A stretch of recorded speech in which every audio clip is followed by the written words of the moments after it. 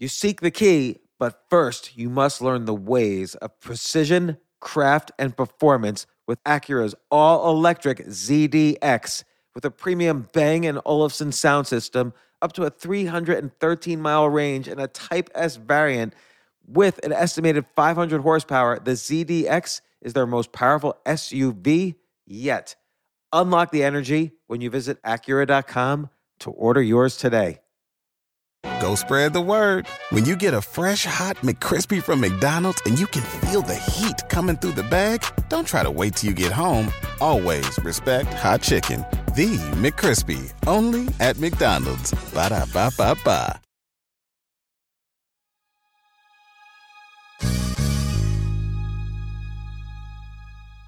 A long time ago, I had read about this study that had been going on for over 80 years, that basically these scientists at Harvard found 724 people in 1938, and they're still doing this study. It's an 80-year study of their happiness, the happiness of their children, grandchildren, and on and on.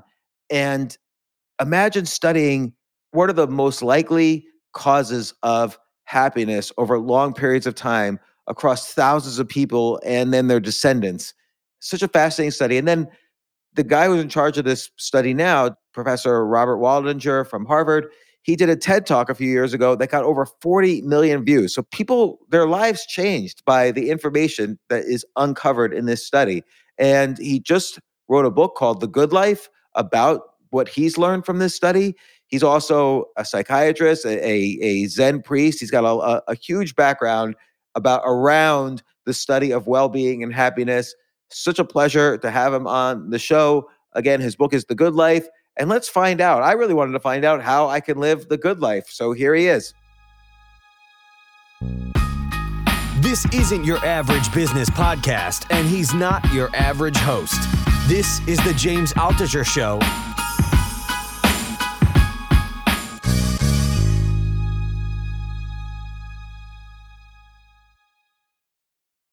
I can't believe I'm talking to you, actually, because I've read through the years about this study and like this incredible study you guys are doing, which for the past 80 years, you've been studying happiness. You had the first initial group of 724 people, then their children, grandchildren, maybe their great-grandchildren, and you're still studying this same cohort and asking them questions every year and tracking their happiness. It's clearly the longest study on happiness ever. Is it the longest study period ever? It's the longest study of any depth. I think there's a study that might have gone even 100 years, but it was very superficial. Most studies are if you go that long. And so what we've done is we've taken these deep dives into 724 families.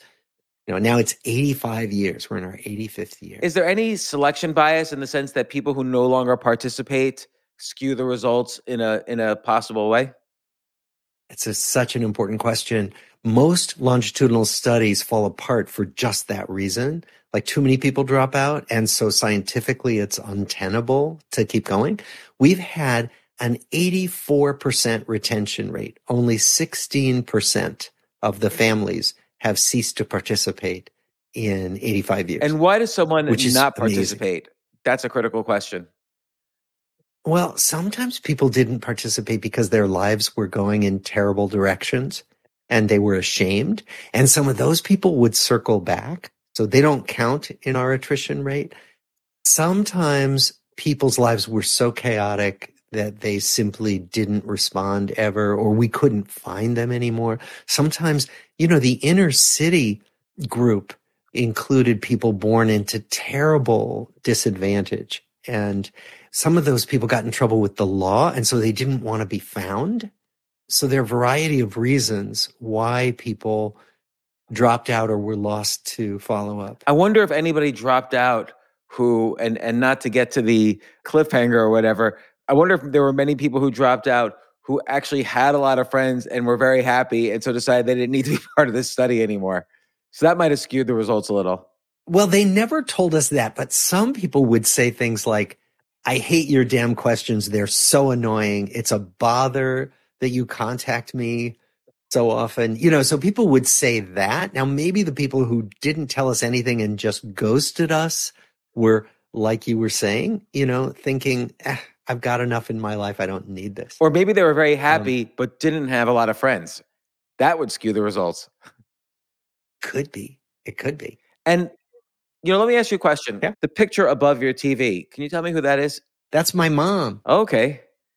That's my mom when she was like 20. And is she still alive, may I ask? No. She died many years ago. She died pretty young, Were- age 67. Wow. Were you close to her? Obviously you were. It's the Yeah. biggest photo on your bookshelf. I was very close to her. Yeah. So, and then the wedding photo next to it, is that your kids? Next to it are my kids. So there's a one in the little striped shirt, and then the red shirt is my older son, and the one next to the red shirt is my younger son in the striped shirt. Yeah. So you're practicing what you preach. You've got like old and new, your relationships, you're nurturing them as we speak. You keep their presence close. Well, I've learned to do that. Like that's been part of what's been a revelation for me about doing this research. I began to say, wait, I'm a Harvard professor. I could work all the time until I drop dead and my life will be over and I'll say what happened. And so I started paying much more attention to my own personal relationships. Let's say you don't see them all the time. Does it help to have their photos present? Does that like add to your feelings of they're with me in my life? I keep my kids' photos and my wife's photo like on my desk at work, although I don't go in anymore since the pandemic to Mass General Hospital. But what I found was I began to take them for granted, that I needed to mix it up to really notice again what was sitting right there on my desk. So I found that just like anything, I could get used to, like I get used to these photos sitting in the background. Unless like someone like you gets me to look at them because you're curious about them. So your curiosity is getting me to look at the photos with fresh eyes again. Oh, that's good. I'm glad to help. You are. In your book, The Good Life: Lessons from the World's Longest Scientific Study of Happiness, and this study started around 1944, if I'm correct. It started in 1938. 1938. 724 people. Do you think the results, the conclusions you've made about happiness and what keeps people happy have changed through the years? Or is it just every generation is kind of confirming what you learned as early as 1950? Most of it remains the same through the years and across generations. That there's so much about us as humans that is common both to, genders and ethnicities and parts of the world and all that. The human experience is kind of what it is.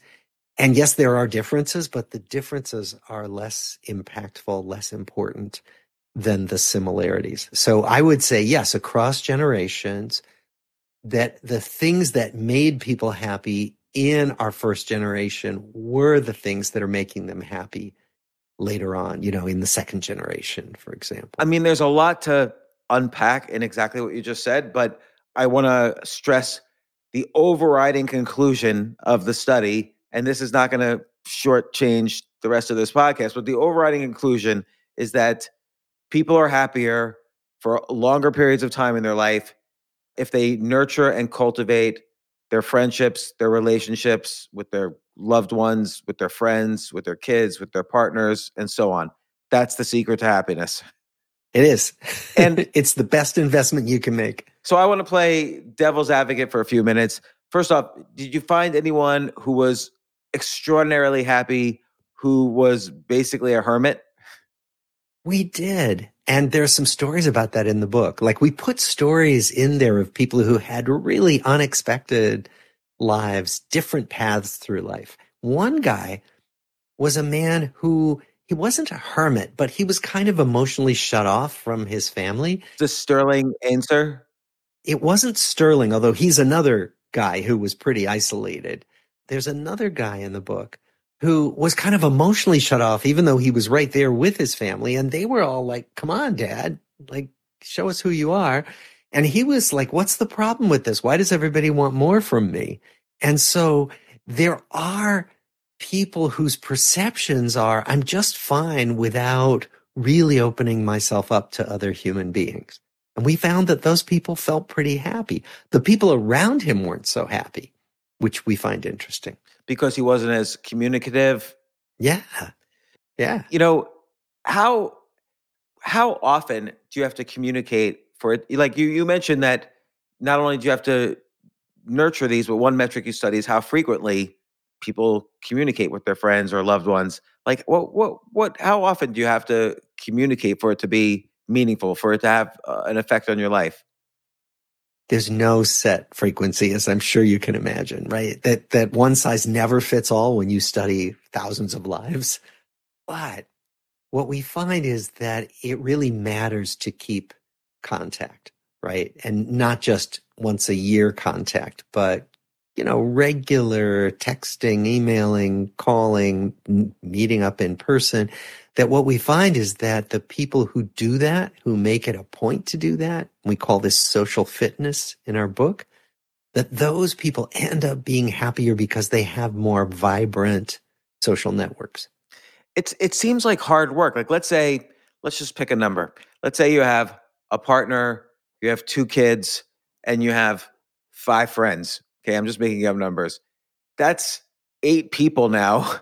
You have to like call, text, return calls, email, and actually then go out and do things with.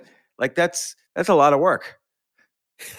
Well, it depends on what you think of as work. I mean, what else you got to do? We could all stay home and watch Netflix. We could all stay home and doom scroll through other people's Instagram feeds. Yes, we could do that. And that's becoming the path of least resistance, right? But what we're finding is that if, you could consider it work, or you could consider it a way to keep your brain stimulated, a way to keep you energetically enlivened by really keeping these connections active. And you mentioned the point that it's never too late. Like you had one person towards the very end, I think his name was Andrew.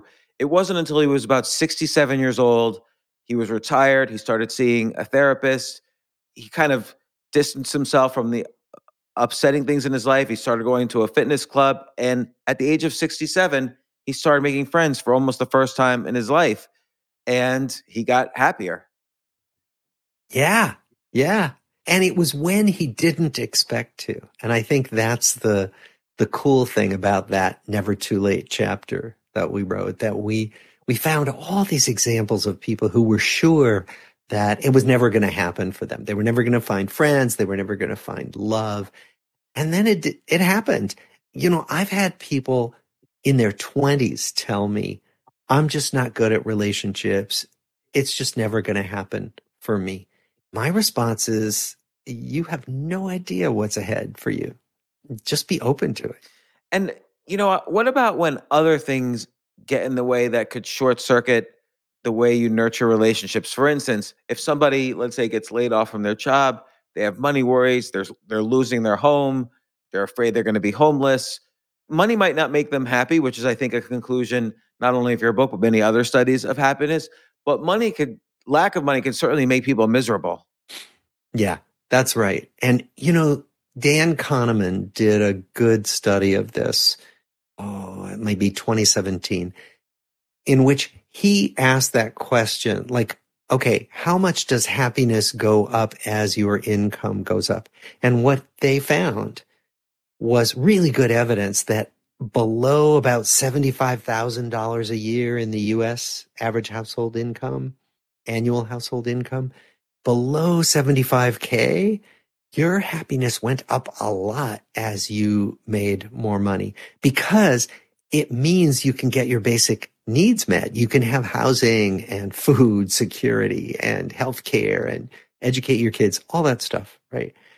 But he found that once you get above getting your basic needs met, so in his case it was 75,000 a year, once you get above that, you could make 75 million a year, and you won't get much of a bump in your level of happiness by making 10,000 times that much money.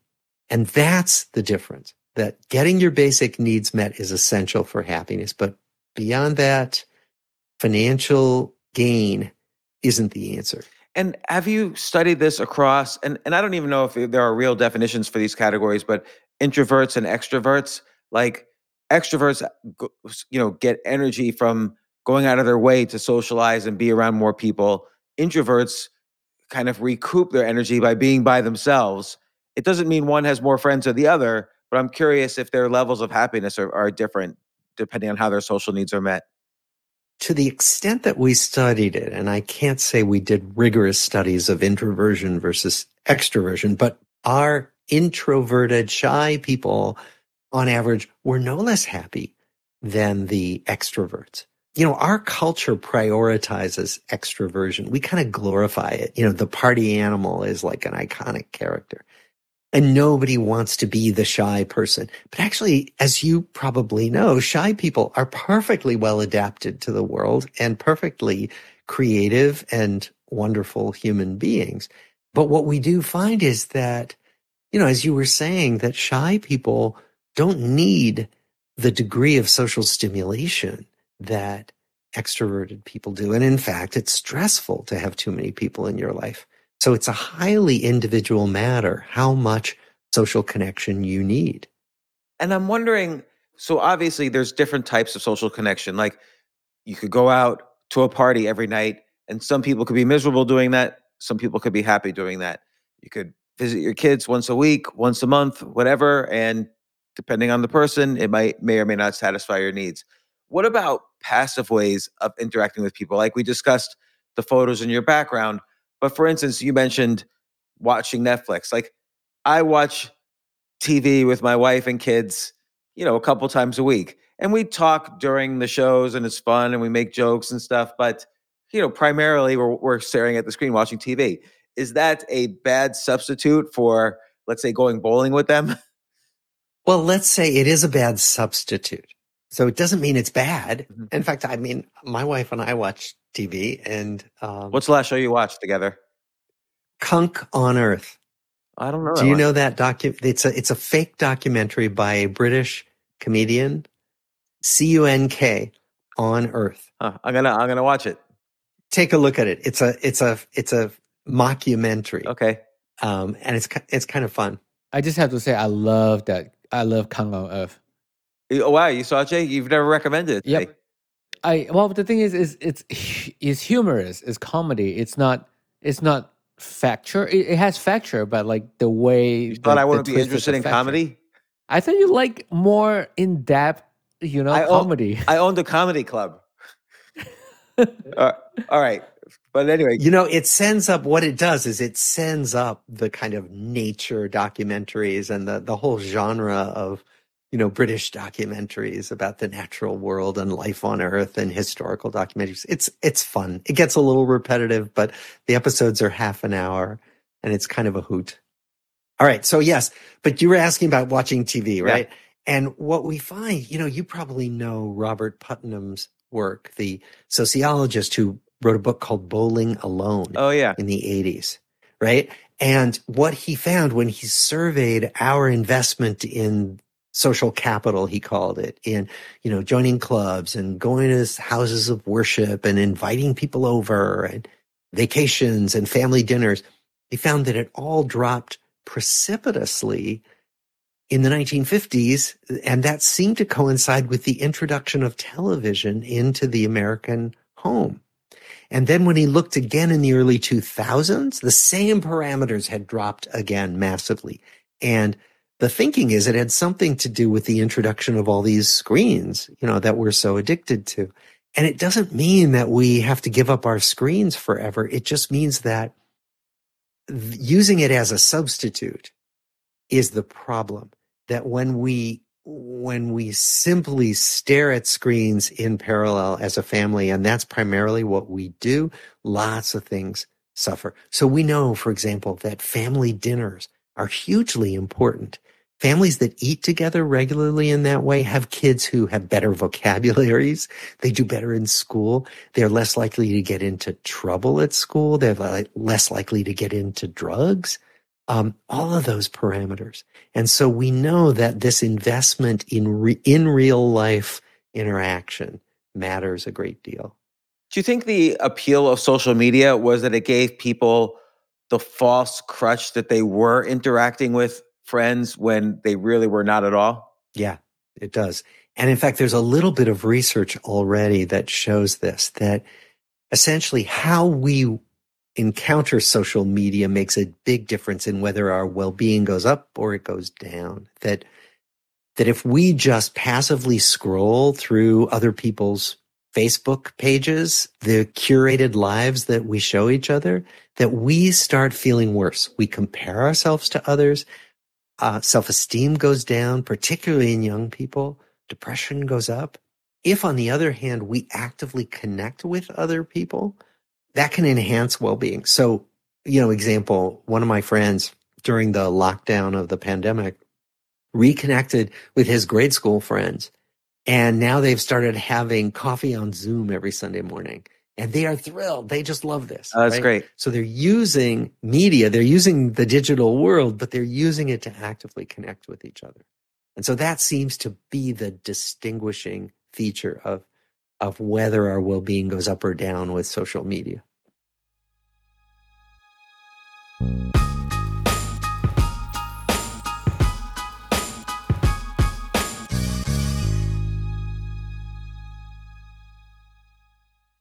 I have to say, Airbnb has changed my life.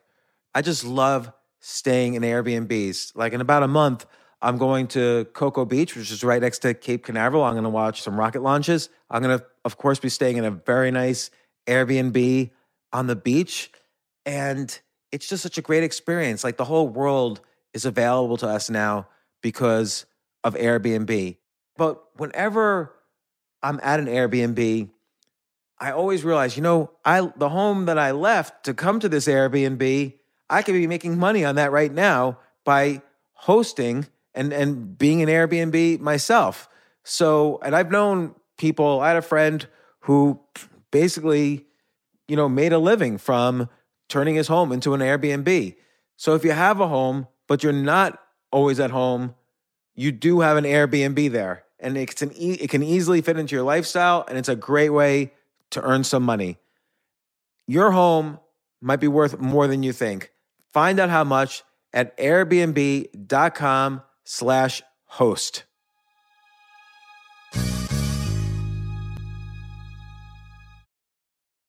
I remember last year I was asked to go speak at the Norway Business Summit, and I was so excited because side by side with the Business Summit was the Norway Chess Summit, where I would get to see in person Magnus Carlsen, the best chess player ever, playing chess.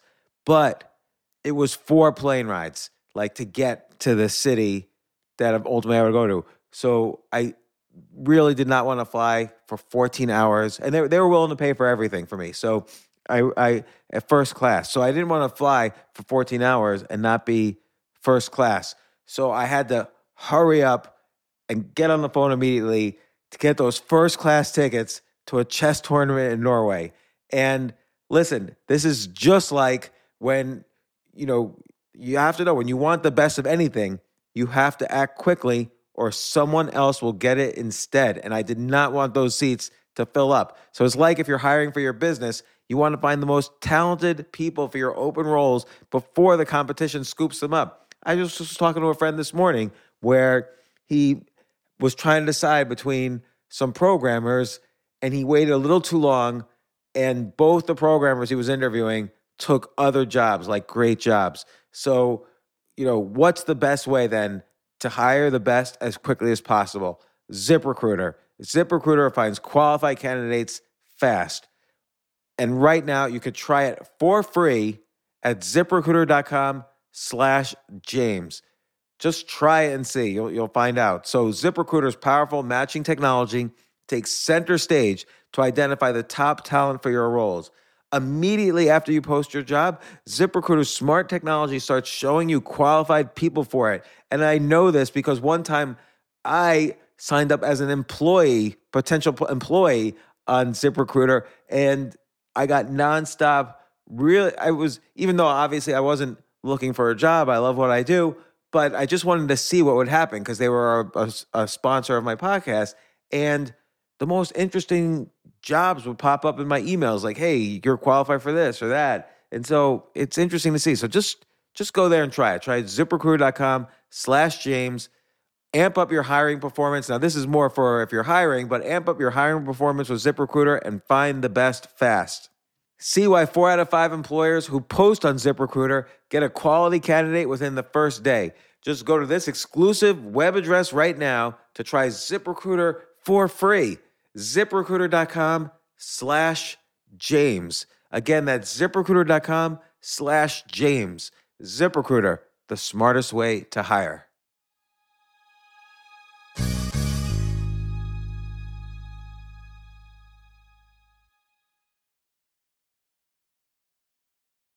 You've used the word well-being and you've used the word happiness.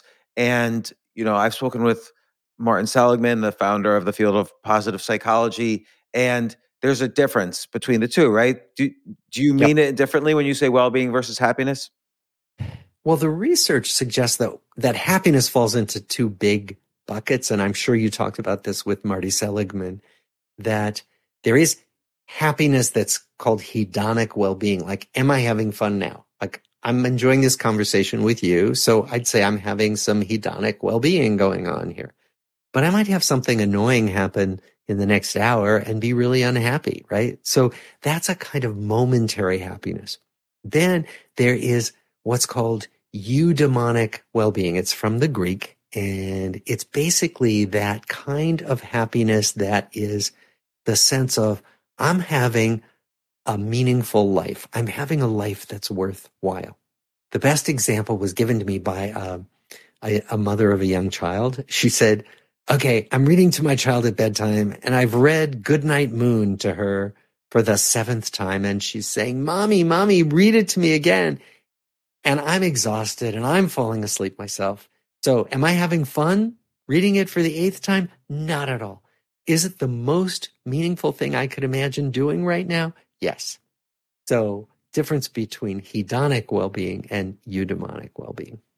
Yeah, because I think like he includes elements like freedom from worrying about your where you're going to sleep tonight, how you're going to eat your food, the basic money worries. He includes mastery in the definition of well-being. So here's a case where the mom is basically being a great mom, and so that provides well-being, even if it's not necessarily momentary happiness.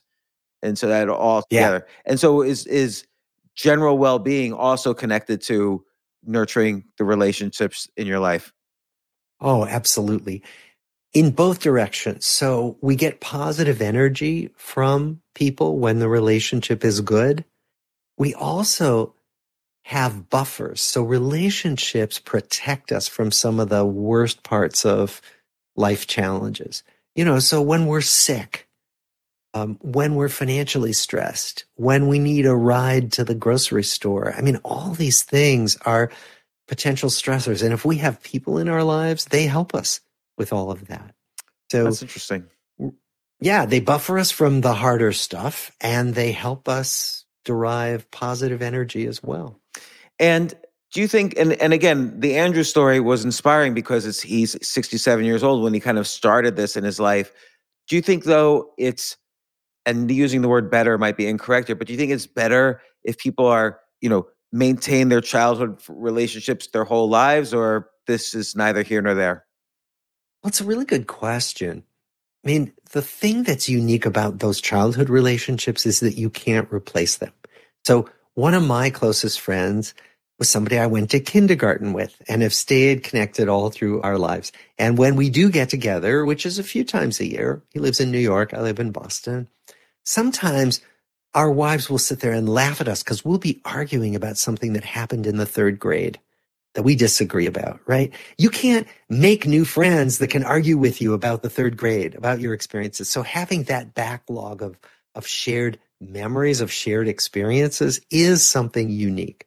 On the other hand, it's possible to make friends very late in life that become powerful, meaningful, sustaining relationships. So it's just that I think these long relationships are different. They provide a kind of warmth and a sense of belonging that is different from the newer relationships in our lives. And on average, and I know, again, it's not one size fits all, but on average, the people who are happiest in your study how many friends would you say they have? I'm just asking the most naive questions because Yeah. I always wonder this for myself. If I have enough, if I have too little. Yeah. Yeah. And honestly, there is no right answer, right? Because the right answer depends on you. So if you sit there right now and think to yourself, do I have enough social connection in my life? If you answer yes, then you've got the right number.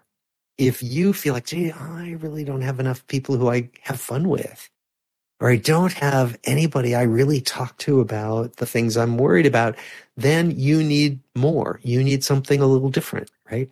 So it becomes a highly individual matter.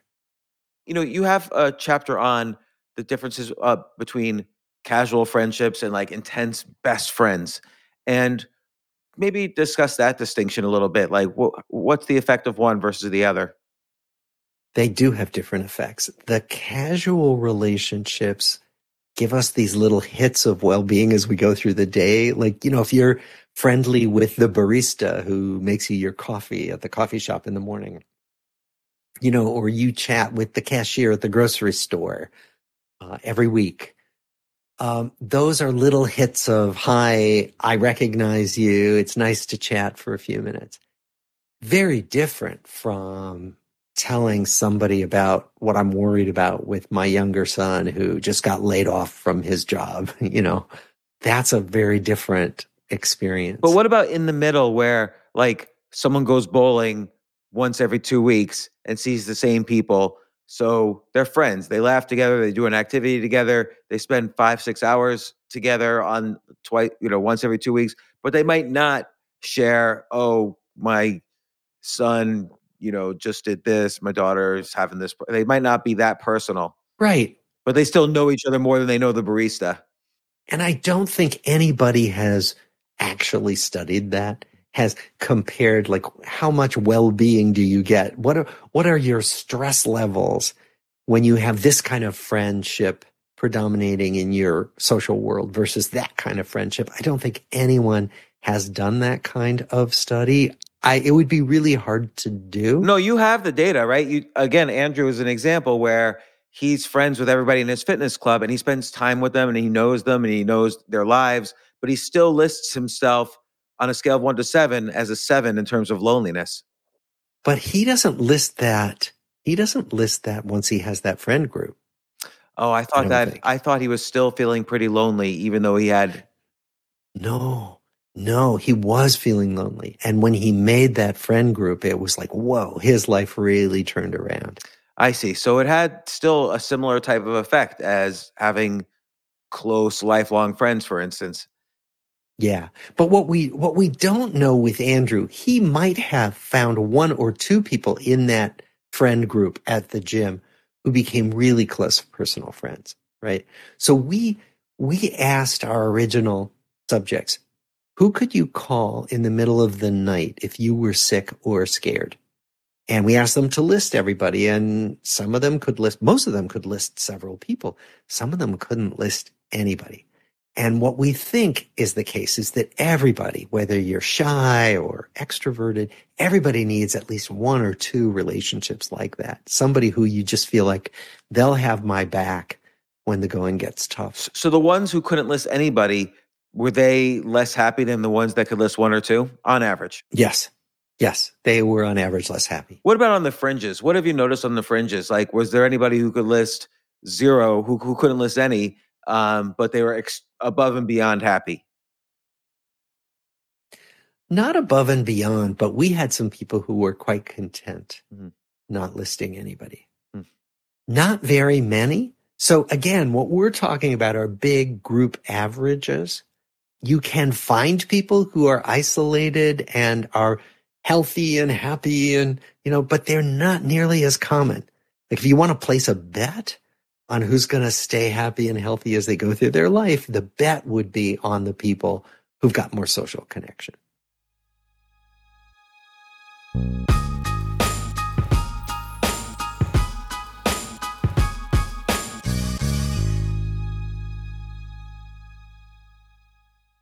Shopify is the global commerce platform that helps you sell at every stage of your business. With the internet's best converting checkout, 36% better on average compared to other leading commerce platforms, Shopify helps you turn browsers into buyers. In fact, Shopify powers 10% of all e-commerce in the U.S. Sign up for a $1 per month trial period at shopify.com/podcast free. All lowercase, shopify.com/podcast free, shopify.com/podcast free.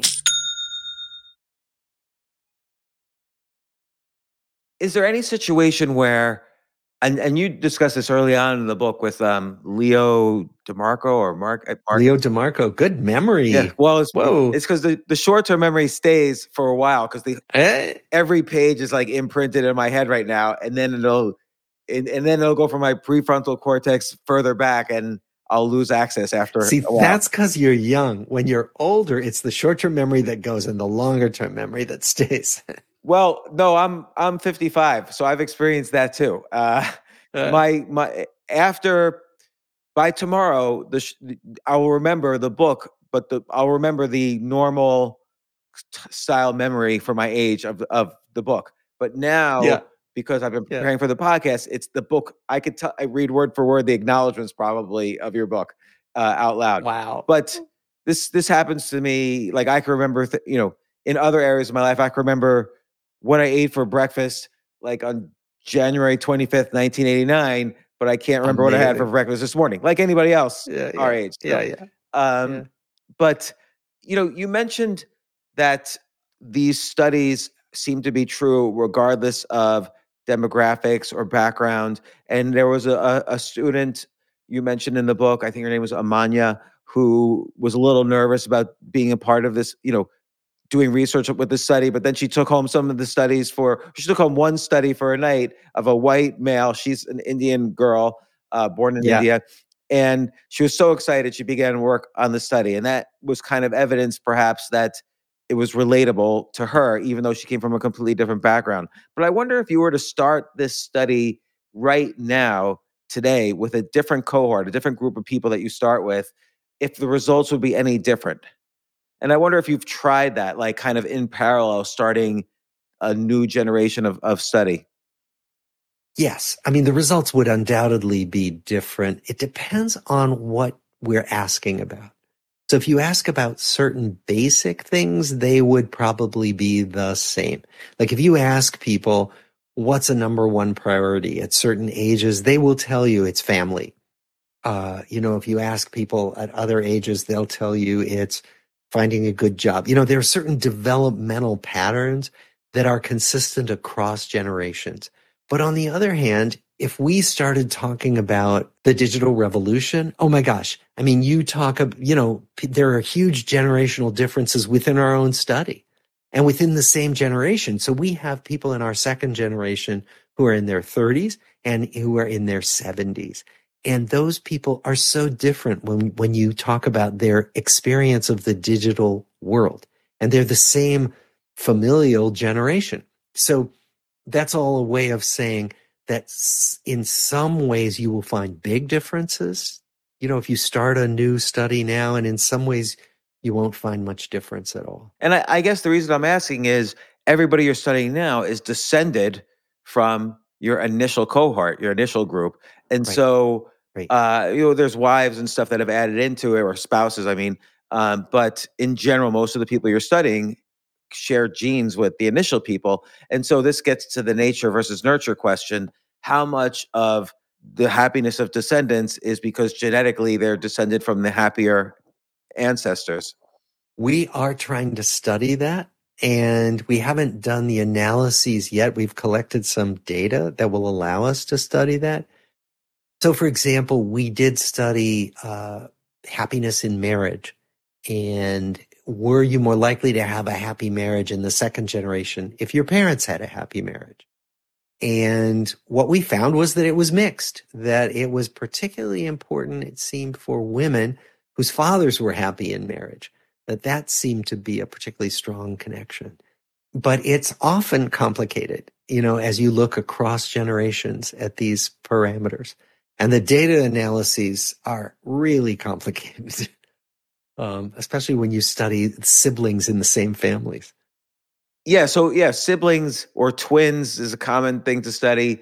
Like, do you find ever, I mean, I'm sure there's cases where the siblings are vastly different in terms of happy marriage, sad marriage, happiness overall, sadness overall. Has there been any result that surprised you? A surprise about, Like maybe you thought twins would have equivalent happiness compared to like further flung cousins or siblings. yeah, well, okay, one of the things we found was that the inner city group was no less happy than the Harvard group, which we found interesting. Because these inner city kids were born into really troubled families, but they grew up and made lives for themselves, and they were as happy on average as the Harvard guys, who were much more privileged. What are the societal statistics on that? Like what's the suicide rate among the different levels of education? Well, the statistics depend on who you're talking about, on which generation and which demographic. One of the reasons why our original inner city group was pretty happy as they grew up is that they were all white and they were in the World War II generation. They were a little younger than the World War II generation, but basically, if you were white in the city of Boston, you could get loans, you could buy a house, or you could live in a decent neighborhood where there were good schools, educate your kids, get and hold a decent job. This was in like the 1940s, 50s, 60s, right? So people of color would have fared very differently. The reason why we had no people of color in our original sample was because the city of Boston was 97.4% white. Really? In 1938. Yeah, if you started in 1938 with a study in Boston, you had all white people. And we've been glossing over that because it's almost a cliche to say, oh, nobody ever said it on their deathbed. I wish I had spent more time on my job. And, that's a kind of saying or cliche or whatever about the nature of happiness. But do you find that anybody has kind of achieved their well-being or a good sense of well-being from their professional success or just from their professional success? What we find is that people achieve well-being from doing work they care about and work they find meaningful. And that's different from the titles or, what we call the badges of achievement, right? That the badges of achievement might feel good for a little while. Like I got my professorship at Harvard, and that felt good for a little while. And then it's just my title. Like, who cares? But if the work feels meaningful, that's different. And so many people could look back on their lives and say, I was proud of this work that I did. Ben Bradley was editor of the Washington Post, and he found that much of the way that he shepherded the journalism of the Washington Post was meaningful to him. He cared about it. He felt good about it as he looked back on it. And that very much follows the path that's often outlined, and you even discuss in the book, is that I forgot his name, Arthur Marcus, maybe? Arthur Brooks. Arthur Brooks? Yeah, who talks about how when you go from your 20s and 30s to your 50s and 60s, you need to move from, as Ben Bradley did, the muckraking investigative journalist to a mentor, an editor to the next generation. And that kind of provides more meaning in your life because you really can't go out and find, be hunting all night for clues about Watergate or whatever. You kind of have to, your responsibilities shift, your energy shifts, and so on. And I wonder how you can cultivate a sense that, okay, now's time to shift more towards finding a different kind of meaning in my life and direct professional success and so on. How you can cultivate it? Yeah. You're asking? I think it's watching around you. Like what's needed? Where are you most useful? And I think, I have to do this, right? Like I'm in my 70s and I have to figure out, okay, where have I kind of done what I'm going to do as a kind of frontline person? And where do I really need to foster the next generations to do some of these things that I care about? And I'm getting the message more that I really need to do that as I look around, because otherwise, if I drop dead tomorrow, some of the things I really care about are going to fall apart because I haven't provided for leadership in the next generation. So that's a big part of what I'm doing. I think we just have to pay attention. For some of us, that mentoring needs to come in our if you're a professional athlete, that needs to come in your 30s as you plan for retirement. If you're a psychoanalyst researcher, it can come in your 70s, right? Because I'm not doing anything physically strenuous. I mean, but it's not just physically strenuous. Like Brooks points this out in his most recent book that mathematicians often reach their peak age at the age of 25, whereas historians reach their peak age in their career at the age of 79. Yeah. So, and he's discussing the difference between fluid intelligence and crystallized intelligence. And I wonder, though, if your peak age, if you pick a career where your peak age is much younger, if it's more easily for you to be less fulfilled later on because you're still too young for just providing, mentoring in life. That's a really good point. And I think a lot of the successful younger people pivot, that they figure out ways to do different things that will utilize their ability. I mean, you think about the athletes who retire, some of them just go home and do nothing. And some of them find new careers. Some of them find mission and purpose they never dreamed they'd have once they give up their professional activities as athletes. And look at Jimmy Carter. I mean, Jimmy Carter peaked supposedly as president, and yet his greatest impact happened after his presidency because he really found different ways to influence the world. And an interesting counterexample is just a few years before Carter became president, Lyndon Johnson. So he reached, as you said, the peak, the presidency, and he thought his legacy might be, his civil rights legislation, his Great Society legislation. But it turned out that most people knew him from escalating in Vietnam. So he started smoking again. He started drinking more heavily, even though the doctors had told him 15 years earlier that that's a death warrant because he had a heart attack and so on. And he died shortly after. His quote was, to his kids who were horrified that he was smoking again, I've had you kids, I've been president, I'm done. Wow. Well, and if that's what he wanted, then that's what he wanted, right? And we do know that many people let themselves go when they retire, for example, or particularly when a spouse dies. Like the death rates, particularly for men when they lose a spouse, are high in the years immediately following. And a lot of that has to do with the fact that they stop taking care of themselves. So taking care of your health, and actually that's one of the things our longitudinal study finds, that taking care of your health is the other enormous investment that you want to make to keep yourself healthy and happy. I've read in the past that we all have kind of a baseline of happiness. So let's say you're at your baseline and then you break your leg and you feel sad for a while, but then you go back to your baseline. Or you win the lottery, make a lot of money, you feel happy for a while, and then you go back to your baseline. And then it's very hard to actually move that baseline, whether you're naturally super happy or naturally a little bit more depressive. But what are ways have you discovered in this study that maybe people have moved their baseline up? Many of the things we're talking about, that, Lubomirski's estimate is that 40% of our happiness is under our control. So, not using alcohol and drugs, getting regular exercise, those things actually affect mood. They affect happiness levels big time. And then relationships, social connections, finding meaningful activities to do. These things matter a lot in terms of our activities, in terms of our well-being. I mean, I get energy from other people. So I find that if I have more times during my week when I have interesting conversations like the one I'm having with you, I'm happier.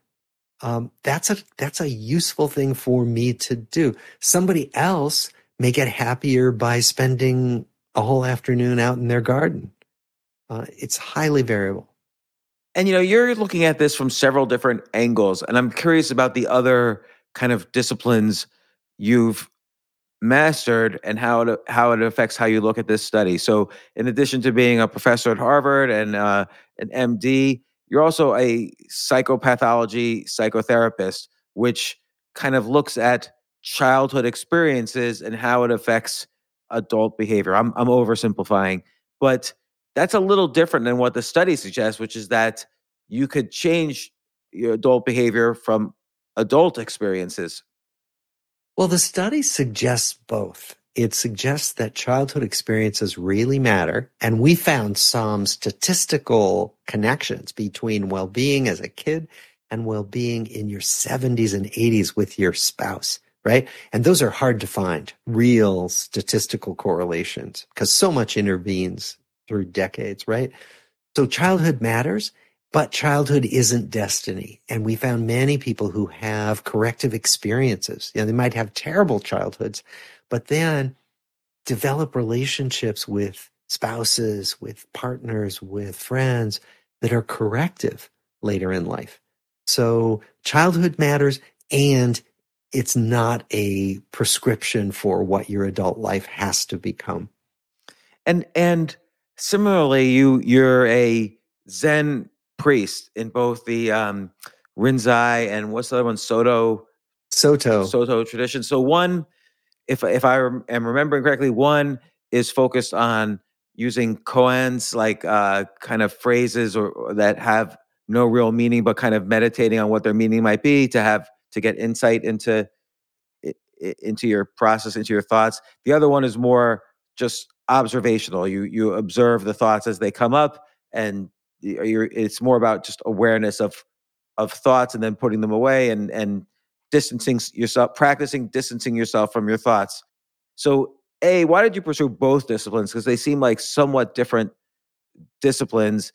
And I'm just curious what the effect, there's a lot of research on meditation and happiness, but more on the compassion meditation side, which is neither of those traditions. Okay, so tell me what question do you want me to answer first? And I will. So why love to personally talk about did you go through both traditions? Because when I read, if I read like a Zen, any Zen book, it's usually one or the other. Like what's the Shenru Suzuki, his book, The Beginner's Mind. That's pretty much Zen the Soto tradition. Yeah. Good for you. You've really looked into this.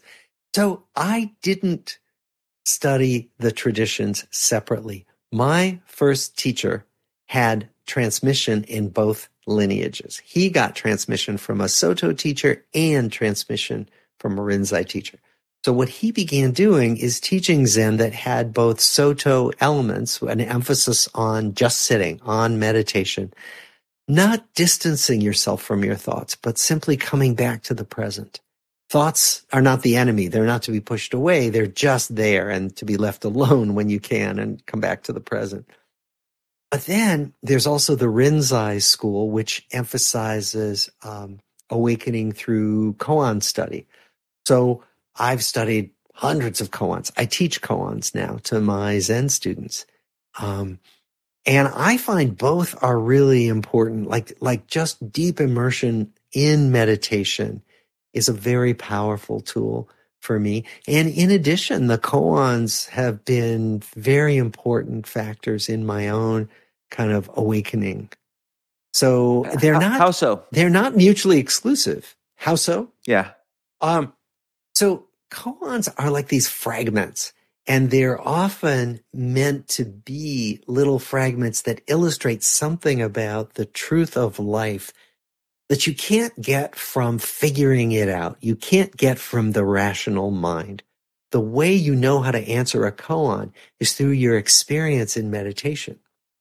And so actually, when I give an answer to a koan, it will often sound nonsensical, but the teacher will recognize it as a valid answer because both of us have had experiences in meditation that tell us that, yeah, that's the answer.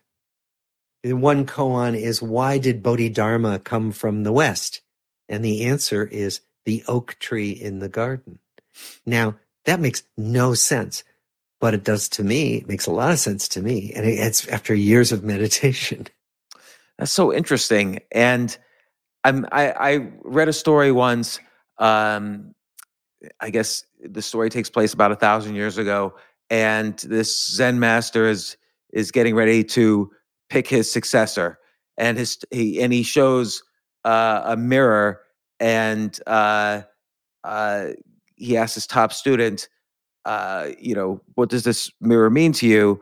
And I forget the exact answer, something like, clean mirror, clean mind, something like that. And then the chef in the kitchen comes over and says, "Smash the mirror." And so Yeah. I think they both became the new successors of the monastery, and it was very different styles of answer. Yeah. Yeah. Because there are different styles of answer. So because Zen talks about this non-duality that is the duality, this kind of, there's the phenomenal world, the world in Zen they call the world of the 10,000 things, which is there's you and me and our microphones and, these screens we're talking to each other through. And then there is the world of non-duality, of oneness, where it's all completely interconnected with no fixed, separate existences. And that we get intimations of that through practice, through meditation. And it's both. It's always both. How would you compare this practice to like people like Ramana Maharshi or Nisargadatta Maharaj, the Advaita Vedanta tradition, which seems similar? I can't compare them because I'm really not versed in those traditions that you just named. So I can't tell you. I can tell you a little bit about comparing them to Vipassana or to some Sure, other which also seems very traditions. similar. Yeah. So Zen is sort of, it's Buddhism infused with Taoism and Confucianism. So Zen is the love child of when Buddhism came to Japan and encountered Japanese culture. So there's a lot of emphasis on simplicity and a de-emphasis on things like stages. So Vipassana has stages of practice where you go from one stage to a next stage to a next stage. Zen says that's all made up. That's all completely made up. There's just this, just sitting, just the experience of this moment. No stages to be gone through. That's all a fiction of the mind. So that's one difference. Another, probably the biggest difference, is that when you ask what the essence of Zen is, it's the teaching that we are already Buddhas, that we just need to recognize it. That's different from the idea of becoming a Buddha. It's interesting because then you look at like the Dalai Lama, who, let's say, talks about a completely different kind of meditation, which is this sort of loving kindness or compassion meditation. And he's done a lot of work towards, studying MRIs of the brain while people are meditating, and also the differences between focused meditation, which is maybe more Zen style, versus loving kindness meditation. And from his research, it seems loving kindness meditation does affect that baseline of happiness a little bit more. He's not saying it's better or worse, of course, but he's saying it affects more directly that baseline of happiness versus focused meditation. And they've shown that it does. Now, I don't know versus, but I know that they've shown that explicit loving kindness meditation makes us feel better. It makes us feel warmer toward the world and toward other people. Zen practice doesn't explicitly offer loving kindness meditation. It's not forbidden. It's just not part of it. Zen practice doesn't do constructed, guided meditation. It's just sitting in silence. But what Zen teaches is that compassion arises naturally. Compassion for the self and for other people as you sit, because you get to know the messiness of your own heart and mind, right? And all the junk that's there swirling around. And then you begin to realize that, well, everybody is like this. And you begin to have more compassion both for yourself and your own craziness and for everybody else's craziness. And that can make us more accepting, more tolerant, more caring about other people. Again, in your study, over 80 years old, one of the main conclusions, which we've discussed, is that people find a higher level of happiness if they nurture and cultivate their relationships. What do you think is the connection between that and meditation? There does feel like there's a connect the dots thing where, like you said, with meditation, you become aware of kind of the messiness of human existence because you Yeah. see it in yourself. Maybe with friends, you're able to see it in others, so you find it also in yourself. Well, actually, I think that's a great connection, which I had not made so much, but it's one of the things that makes us more reluctant to prioritize relationships because they're messy, right? Because they're unpredictable. I mean, you're a constantly changing being. So is your partner. So are your kids, right? So we're all moving targets, right? And so any two people coming together in any moment is a new thing, right? And that's wonderful on the one hand. And it's like, oh, wow, I don't know what you're going to be like today when I talk to you. So there's an edginess to it that's different. And that's the same with meditation. No two meditation sessions are the same. I meditate every day. No two meditations are alike. And I'm like amazed. It's just like always different. And so that's both wonderful and it's like, oh God, there's nothing fixed, nothing stable. Whereas there's something so predictable about some of the other things we do. Well, given the predictability of it, let's say this longitudinal study goes on for another 80 years. Why continue it? It seems like you've gotten the conclusions you're going to get. Yeah. What more do you hope to discover? Well, I think we're probably not going to continue it indefinitely. What we're doing now is emphasizing collaboration with other research groups, which we've done all the way along, but much more so now. We're emphasizing making our data publicly available so that other people can come and ask questions of the data that we wouldn't even think of. All of that instead of doing subsequent generational research. So what we find is that we've studied the first two generations, but the third generation, which we have not reached out to, includes, we're pretty sure, people who are not yet born, and certainly people who are babies. And it also includes people who are in their 40s and 50s. So how do you even call that a generation at that point? And how do you study it developmentally? It's been hard enough studying our second generation because the spread, the age spread, the developmental spread is so wide. So we think, and also we're a study of all white people.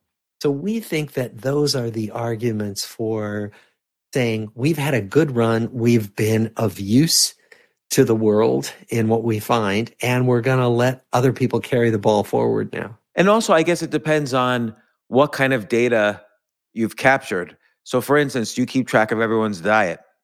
No, we don't.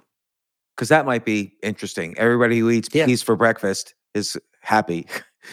We haven't. I think if we were to start now, we might, but we never really did that. Because, yeah, it depends. It's interesting to see what data you have. And, in terms of the generational stuff, you could start looking at things not by first, second, third, but how society defines a generation. So there's the boomers, there's the greatest generation, boomers, Gen X, the millennials, and, Right. Gen Z, and so on. And you mentioned that briefly when you talk about the people who grew up with cell phones as opposed to the people who grew up with TVs as opposed to people who grew up with nothing. Yeah. So I guess you could slice the data in different ways, and that could be interesting. Yeah. But what's next for you? Well, for me, it's doing a lot of getting these ideas out there.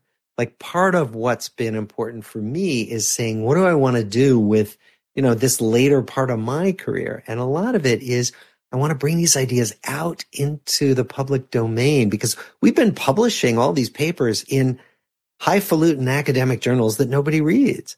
And so when I gave a TED Talk in 2015, it went viral. I thought it was going to be this tiny little TEDx talk, and that was it. It went viral because people were hungry for this kind of information about what actually happens to people as they go through their lives.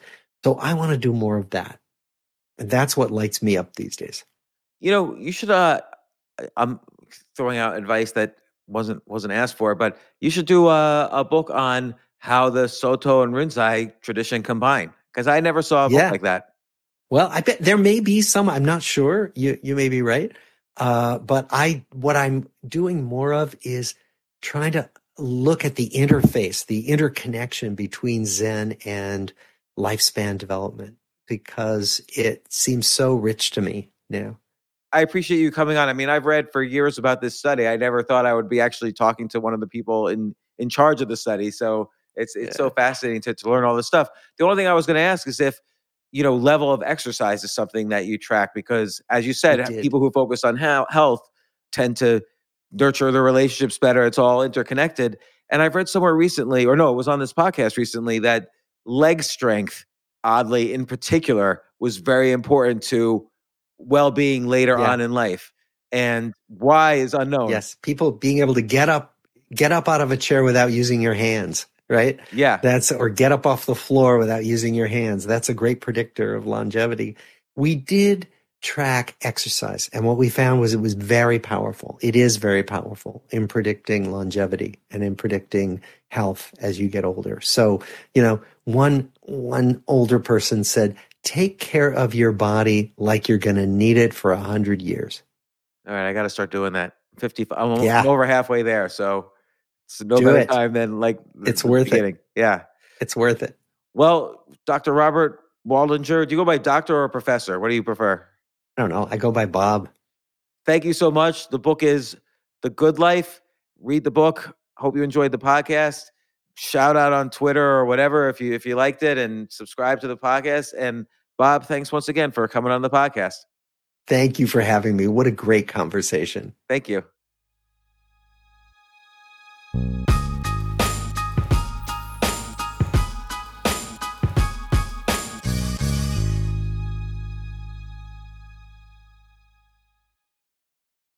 Shopify is the global commerce platform that helps you sell at every stage of your business. With the internet's best converting checkout, 36% better on average compared to other leading commerce platforms, Shopify helps you turn browsers into buyers. In fact, Shopify powers 10% of all e-commerce in the U.S. Sign up for a $1 per month trial period at shopify.com/podcast free. All lowercase, shopify.com/podcast free, shopify.com/podcast free.